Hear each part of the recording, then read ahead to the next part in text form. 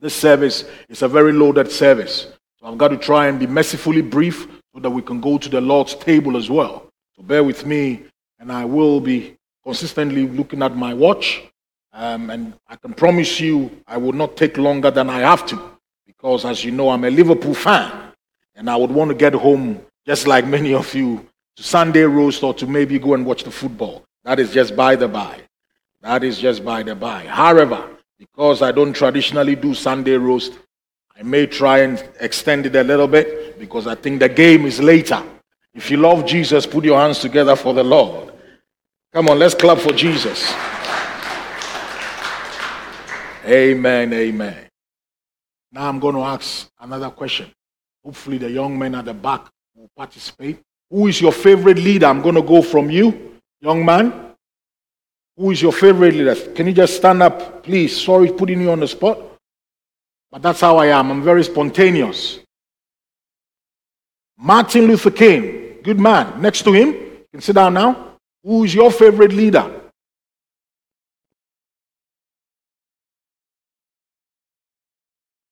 It's okay to be maybe. Nelson Mandela, good man. Following on, it tells you one thing. If ever Joseph is the preacher, you need to come prepared. You never know what he's going to throw at you. Who is your favorite leader? Jesus Christ. Hey, you can't go any wrong with that one. You're a smart man. You're going places. Go on. Rosa Parks.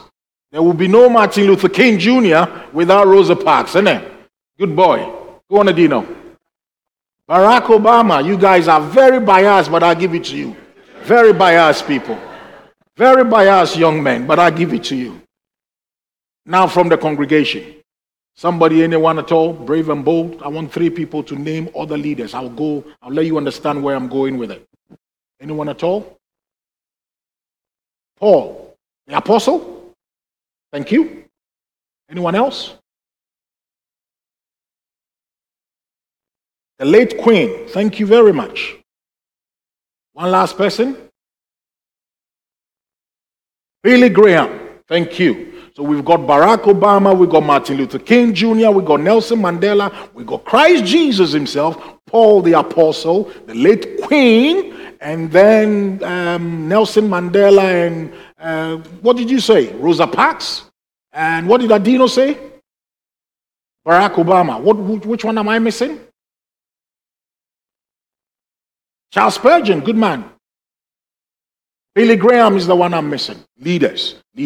This morning our passage is about leaders.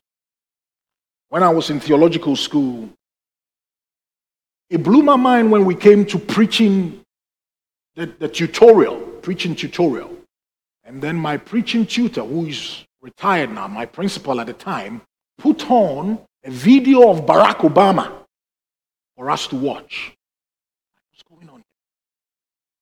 So we sat through it and he said, just watch. That's like 1.5 hours of watching and listening to Barack Obama's acceptance and inaugural speech when he first became president.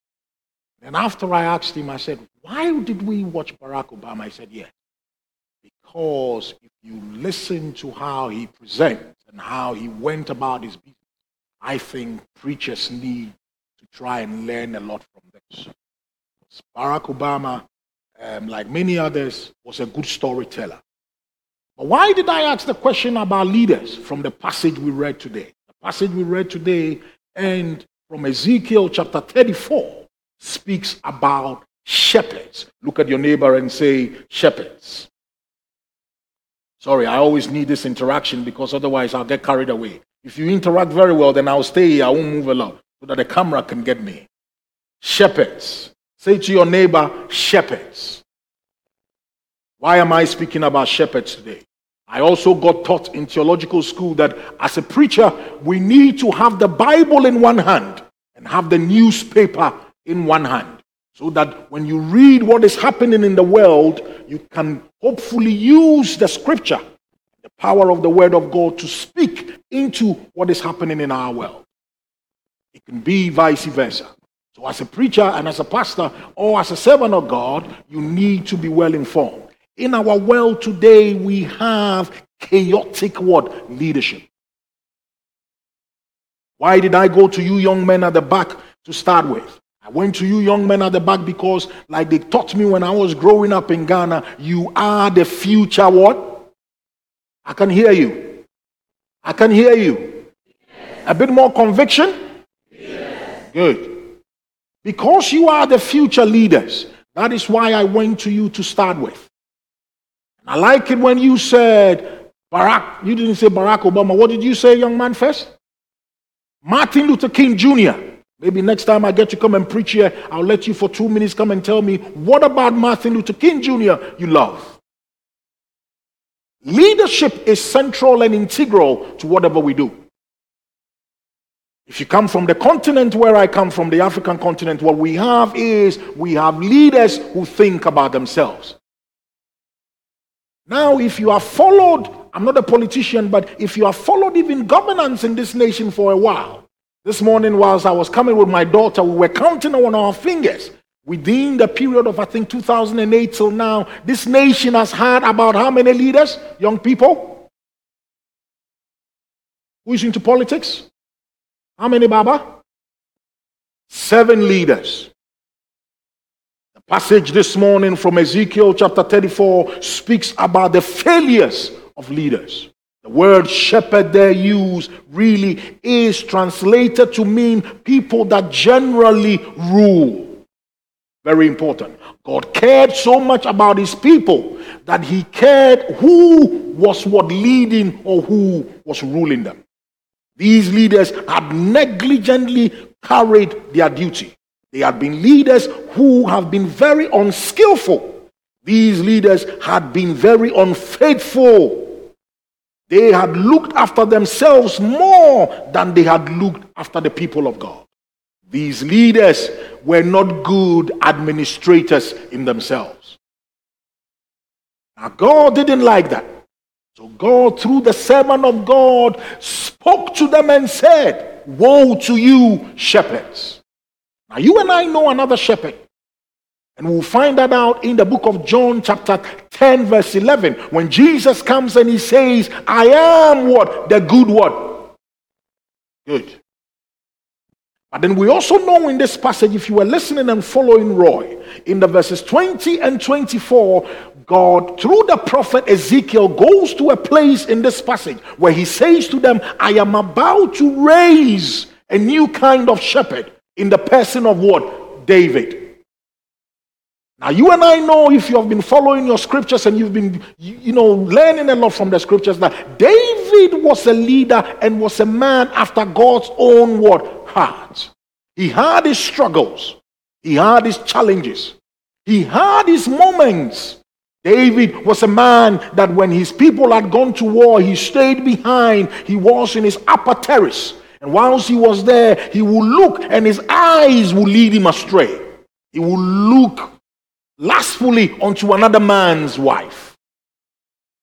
And he will do things with another man's wife that will bring him problem. Not only that, he will as well go further by putting this man in front of the battlefield and get this man killed. In spite of all his wrongs and his errors and his challenges and his failures and his faults, David was a man who understood that he could not do without the great shepherd. That is why in Psalm 23, he speaks and he says, "The Lord is my what? Shepherd, and I shall not want." Hallelujah. He knew as a leader, I cannot do what I do except I acknowledge that I myself, who is a shepherd, I am only a small shepherd in the eyes and in the grand scheme of what? The bigger shepherd. If you are a father here, if you are a mother here, you are an uncle, a grandfather, a grandparent, whatever you are, whatever capacity you are in, I have come with an announcement to you. Maybe we ought to have the spirit of David, where we acknowledge that though we are fathers or mothers or parents in our household, and though we are shepherds in our household, we are also what? Sheep in the pasture of what? The bigger God. Thank God for that little boy. When everybody was choosing to be a donkey and everybody was choosing to be something else, he said, I am God. You got a son who knows what he wants to be. He didn't want to mince his word and muck around. He knew what he wanted to be. Everybody can choose to be something else. He wanted to be the big daddy. Your boy is going places. But what am I saying to you? We ought to understand where God sits in the place of God in our lives. They have failed the flock of God. Psalm 100. If the people at the back, if I've not done this, put it up, you see. It says, we are the sheep of what? His pasture. Oh, thank God I'm a sheep in the pasture of God. Thank God. That's why we sang the song earlier, Shepherd of My Soul. That he will lead us even in dark valleys.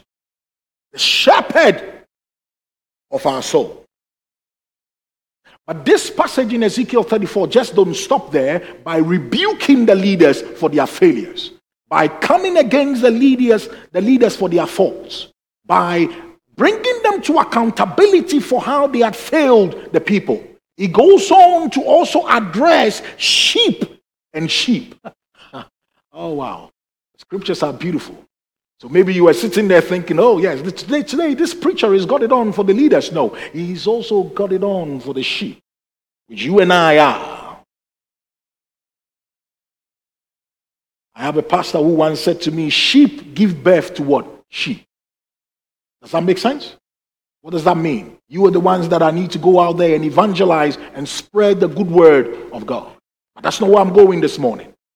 Where I'm going this morning is when the prophet Ezekiel comes and rebukes the leaders and speaks to the leaders about their failings and their faults and ignoring what they had been called to do, what the passage goes further to speak about is how some sheep also have what? Been able to make themselves fat and not looked after the weaker ones. That's what we do as people of God. We're coming to Christmas. You're thinking, why is he preaching about sheep, shepherds, and leaders and all that? This is a season where we that maybe have plenty need to look out for those that do not what? Have. And that is the mark of what? Leadership. Leadership is not the titles we wear, or the rank we wear, or the positions we occupy in society or in our communities, or contextually in our local church. Leadership is what you do. So Nelson Mandela, young man, who said Nelson Mandela? Nelson Mandela demonstrated to the world the highest form of our faith. And that was forgiveness. And that is what? Leadership. When he came into power, he had all the power to do to the people that had oppressed them and marginalized them and hurt them and not made them become who they were. But what Nelson Mandela did on his inauguration, go and find it, was he invited his jailer and gave him front row seats when they inaugurated him as president. He was showing and demonstrating their forgiveness because that is leadership. So this Christmas season, my challenge or my gentle nudge to you as sheep here now, and I'm also a sheep, to say, what do we do in our community and how do we look after other sheep that do not have all the luxuries we have, that will not have all the jollof rice we will be eating. And here the Nigerians can come and learn from us, we the Ghanaians, how to cook jollof rice. We need to take our roast dinner to the highest level where we don't just invite people from our only circles. We need to learn as sheep to look after those also that are not going to be able to have enough this Christmas Day. So that the rebuke we read about here in Ezekiel will not only be for the leaders in our society and people in government maybe that are not looking after the poor and the destitute and are not caring for the needy, but we, the sheep, will go further and look after those around us that also are in need. This Christmas, as sheep in the pasture of the living God, what are your objectives? Maybe you need to think about that neighbor who you know, son or daughter, wouldn't be there for them. And they will be lonely and they will be freezing in their home. And maybe you need to go around with a hot soup. Maybe you need to go and look after them and you knock on the door and you say, I've brought the Christmas pudding. And you care. That's leadership.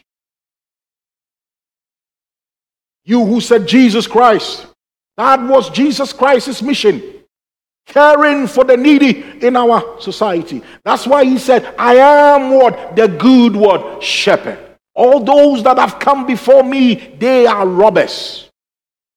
Because what they jump over the gates to come into the sheep pen. But I come opening the gates itself. And he goes on to say, I am also what? The gates. The good shepherd. The promise to send a good shepherd is a promise by our Lord Jesus Christ, or by our Father in heaven, to bring us one who will care for us, one who will understand us, one who will provide for us, one who will nurture us, one who will bind and heal our wounds. Sometimes in our society, we realize leadership continue to fail us. As much as leadership continue to fail us, we also do well to fail ourselves. In Jeremiah 3:15, the prophet of God says to them, if they will repent, the Lord says, I will give you now shepherds, leaders after my own heart. Sometimes we, the sheep, need to come to the place where repentance is key for us. Sometimes the repentance we need is the repentance to go before God and say, we have failed you as your people. Looking and caring for sheep. By that, it might be your brother, your sister, your uncle, your aunt, your grandmother, your grandfather. They are all sheep in the pasture of the living God. Sometimes that is how we fail. But this morning, just before I sit down, come with me, let us go to the book of 1 Timothy chapter 2, verses 1 and 2. And I know you like the New Revised Standard Version, but I want to go to the New Living Translation. And I want to read for you something it says there. Because the failure of leadership, the failure of the shepherds, I believe sometimes we in the New Testament, or we under this covenant, God has empowered us to have something to do about that.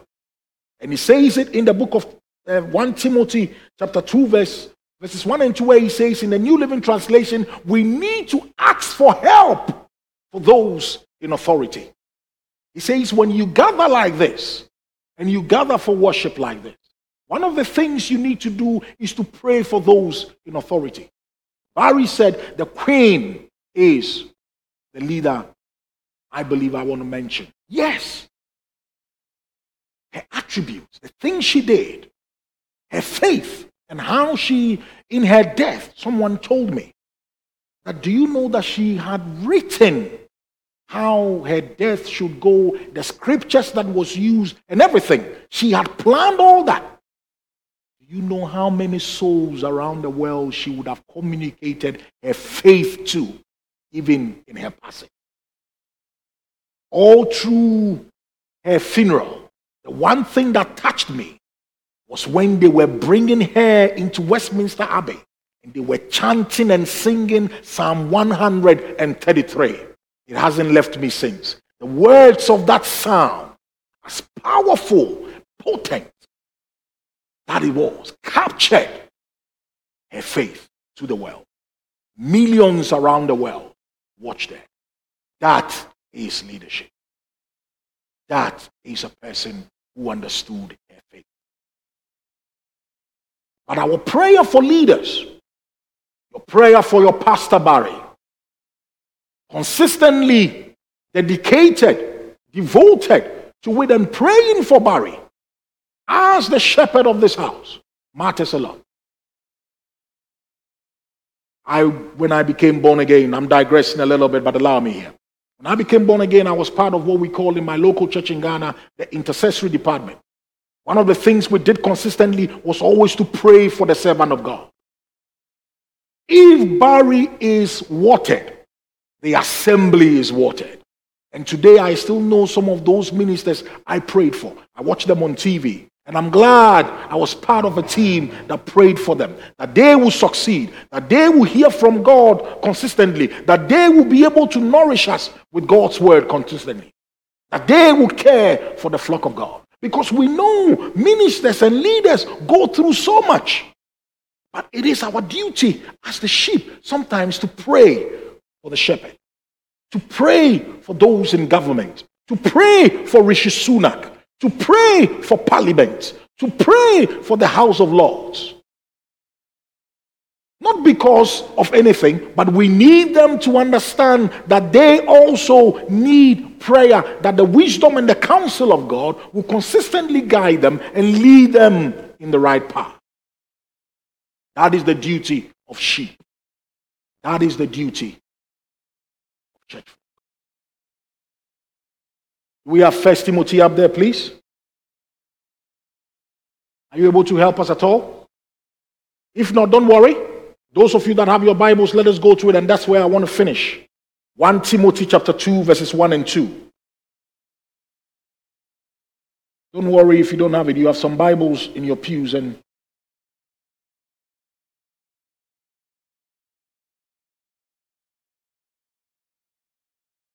it says in the New Living Translation, I urge you first of all to pray for all people. Ask God to help them, intercede on their behalf, and give thanks for them. Pray this way for kings and those who are in authority, so that they can live peaceful and quiet lives marked by godliness and dignity. That prayer there, or this charge there, wasn't to the leaders. It was to the followers. It was to you and I that are the sheep in the pasture of God. This morning, this is where I would love to finish. When was the last time you prayed for your own father? When was the last time you prayed for your own wife? When was the last time you prayed for your own husband? When was the last time you prayed for your pastor? When was the last time you prayed for the deacons of this church? When was the last time you prayed for the leaders of this nation? And how often do you do it as a sheep? Look at what the scripture says in the verse 2. It says, pray this way for kings and all who are in authority, so that they can live peaceful and quiet lives marked by godliness and dignity. You can't be praying for your leaders like this and your leaders will fail. It is impossible, because prayer never dies. Prayer is held up by God.